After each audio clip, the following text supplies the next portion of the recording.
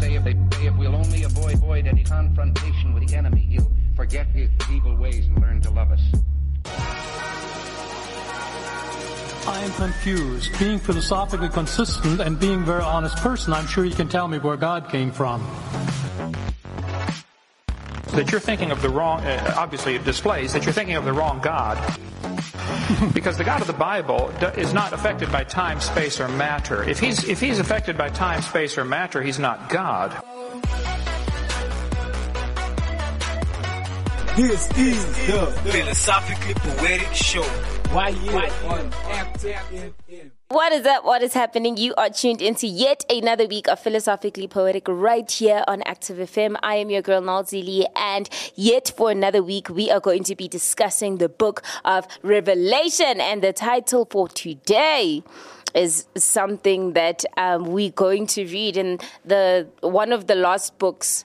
Actually, the last book in the book of Revelations. And I'm going to explain a little bit on that in the show. But we're going to get into fact of the week before we get into the topic. Did you know the Nazis, yes, Hitler's people, were the first ever people in modern history to start an anti-smoking and tobacco movement? And obviously we know the way Hitler did all of his propaganda was way more than just through what people were hearing or through banning things that people could watch and through feeding them programs that would literally tell them what they need to think and believe. We know that he also went into their lifestyles and he changed their lifestyles, and that's one of the things that makes him probably one of the most strategic leaders in history up until this point. So they were the first to say, listen guys, no smoking, no tobacco, we need to keep it clean, because obviously he was trying to build this whole Aryan race, which he would never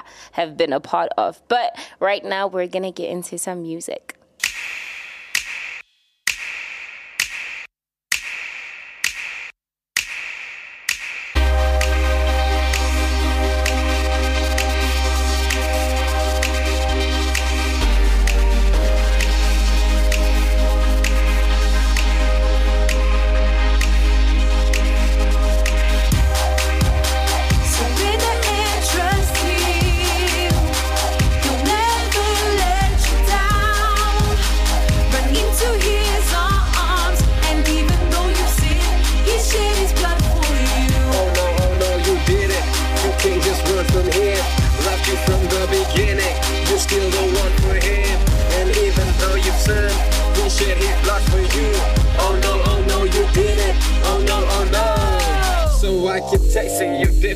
But I'm pacing through. Your arms are all I'm racing to. I found my place in you.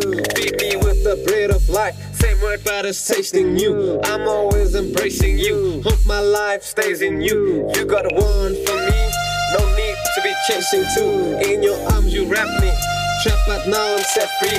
Thank you, Lord.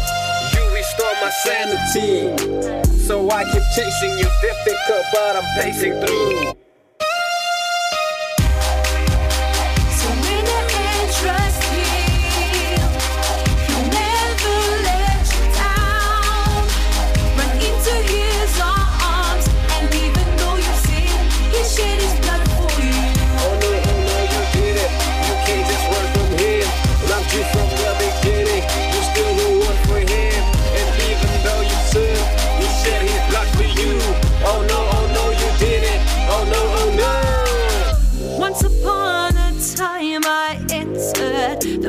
Love story, then from a miracle working Father, loyal always, loves more than words can say. His love never quits. They rescued from the trampoline. He is madly in love with me.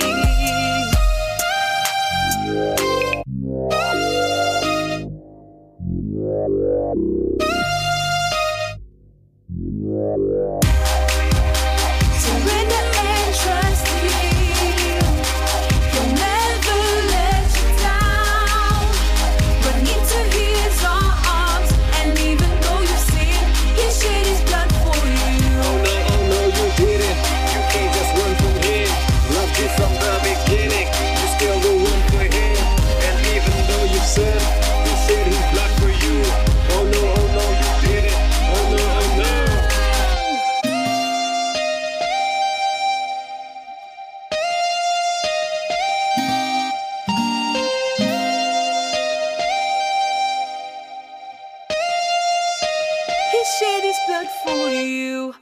That was Oh No by Reactive. Absolutely love that song. Make sure that you go and check that out. But we have been speaking about the 24 elders and who are they? What are they?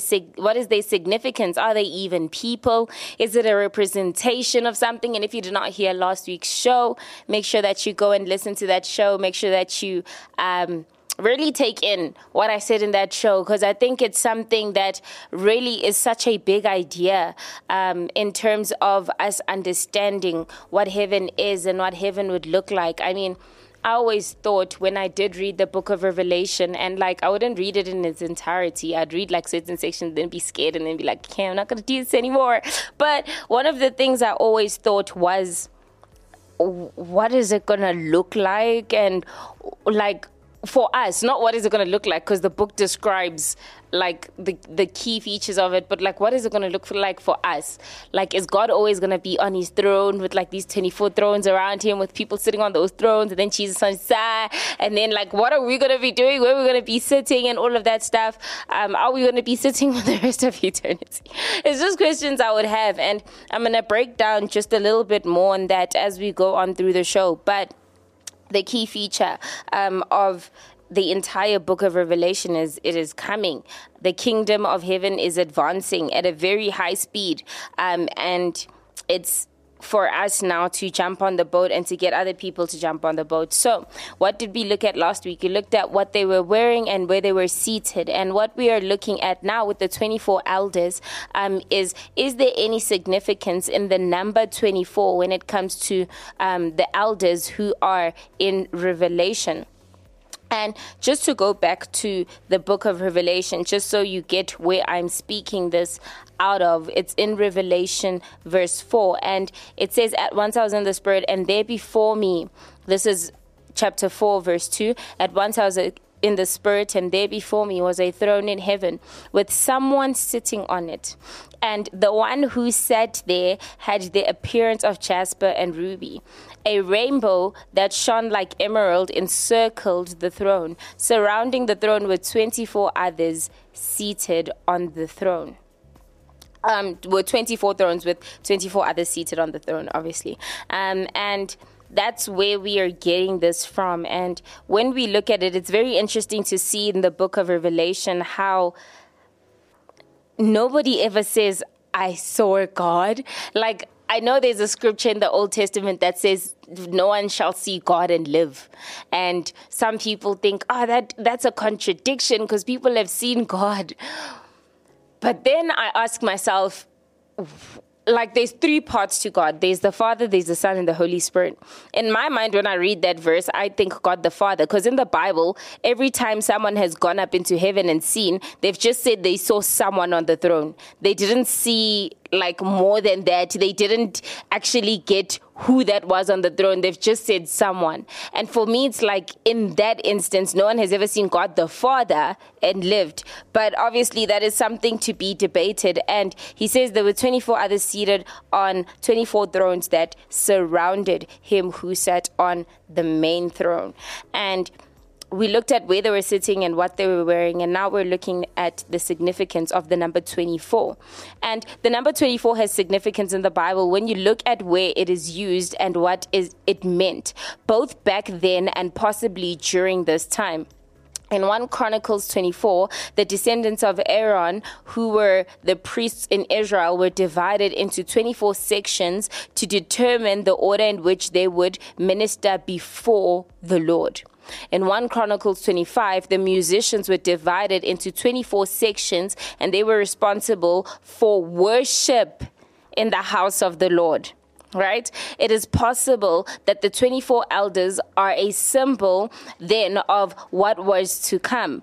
When you read the opening chapter in Revelation, notice how John describes us as a kingdom and priests. And this is what he says in the beginning of Revelation 1 verse 4 to 6. Grace and peace to you from whom he is, and from him who is, who was, and who is to come, and from the seven spirits before the throne, and from Jesus Christ, who is the faithful witness, the firstborn from the dead, and the ruler of the kings of the earth. To him who loves us and has freed us from our sin by his blood, and has made us to be a kingdom of priests to serve his God and our Father. To him be the glory and the power forever and ever. Amen. And from this, we could possibly draw a correlation of the verses, of this and the verses, and lead it back to the book of Chronicles and say it is a symbol of the church. I mean, if we look, the worship leaders were divided into 24, and what are people constantly doing in heaven? It's a worship party of God. In fact, if we go back to the book of Revelation, it says that the living creatures day and night never stop saying, holy, holy, holy is the Lord God Almighty, who was, who is, and is to come, a forever God. He was, he is, and is to come as well. And then if we look at verse 11, it says they laid their crowns before him. These 24 elders laid their crowns before him. And what did they do? They began to worship. They said, you are worthy, Lord our God, to receive the glory and the honor and the power, for you created all things. By your will they were created, and have they been. So it could be, we're looking at a whole lot of possibilities here. Again, the Bible doesn't tell us specifics when it comes to this. And I think when we get to heaven, we're going to be so shocked at what it is and what it looks like and what everything we've read represented, because there's some things that we actually don't know. We just know this is what it is, and that is what it is. We know that you store up your riches in heaven. You don't know what those riches are going to look like. Whether that means you living in a mansion in heaven, or whether that means we don't know what it's going to look like. And I think we're going to get a big shock when we actually get there. Right now, while we're on earth, we can try and make sense of it as best as we can by referring to scripture. But God did not tell us who these 24 elders are. I do want to reiterate that, because I don't want you to go tell your friends, Nolene said it represents. No. We are basically trying to figure this out. And another thought on the 24 elders, there's another possible idea or symbolism tied to the 24 elders. Some scholars would say the 24 elders represent the 12 tribes of Israel combined with the 12 apostles, representing how God has bridge the gap between the old covenant and the new. We obviously know the old covenant was the 12 tribes of Israel, and God had a covenant with Israel. And then there's a split in the middle of the Bible, and that's the beginning of Jesus' ministry. And then we see, not literally in the middle of the Bible, because we know the Old Testament has more books than the New, but then we see how the Bible is split, and then the New Testament comes in. And we see how those two, many people like to split them, but those two are basically the same thing. Everything in the Old Testament was pointing to Jesus, and then everything in the New Testament is basically now Jesus' life until he's ascended, and obviously until John gets the revelation of him in heaven. And it's a beautiful picture to think of, the 12 tribes of Israel combined with the 12 apostles, because through the apostles, the church was birthed. They were the first ones to believe in God and to actually die in horrific, oh my word, the way the apostles died is so crazy. I think to myself now, if somebody said, I'm going to hang you on a cross upside down, like, what would you say? And they had that faith. It's because that's something they had seen. It's something they had lived. They couldn't now deny Jesus now that he's ascended into heaven, because they even saw him after he ascended into heaven. And because they refused to deny Jesus, they were killed in the most horrific ways. I mean, you can imagine John being thrown in boiling oil. He didn't die, but that must have been so horrific and so painful to go through. But they refused to recant their faith, because this is something they saw, and this is something they lived, and this is something that they brought forward to us as the church. And that's one of the explanations for the 24 elders. It says again, since the Bible is not clear who the 24 elders are in Revelation, these are just ideas that can help us possibly understand what the 24 elders might represent. Now, going forth from next week, we are going to speak about, are the 24 elders angels or heavenly beings? We're going to speak about where else are the 24 elders mentioned in the Bible, if they even are mentioned again, or this is the first and last time we hear of these 24 elders, and what that represents in terms of the word elder, like what is it? What is the Bible talking about? And as we go through that, I think we're going to uncover a lot. And then once we finish with the 24 elders, we're going to keep going deeper into these key aspects in the book of Revelation, just so that we can get a bit of understanding into what the book is trying to say. Some of the things in the Bible we will never know until we get to heaven. And I think that's the best thing, because if God told us everything, I think we'd become a little bit arrogant and prideful. As humans, we already become arrogant and prideful with the little we know.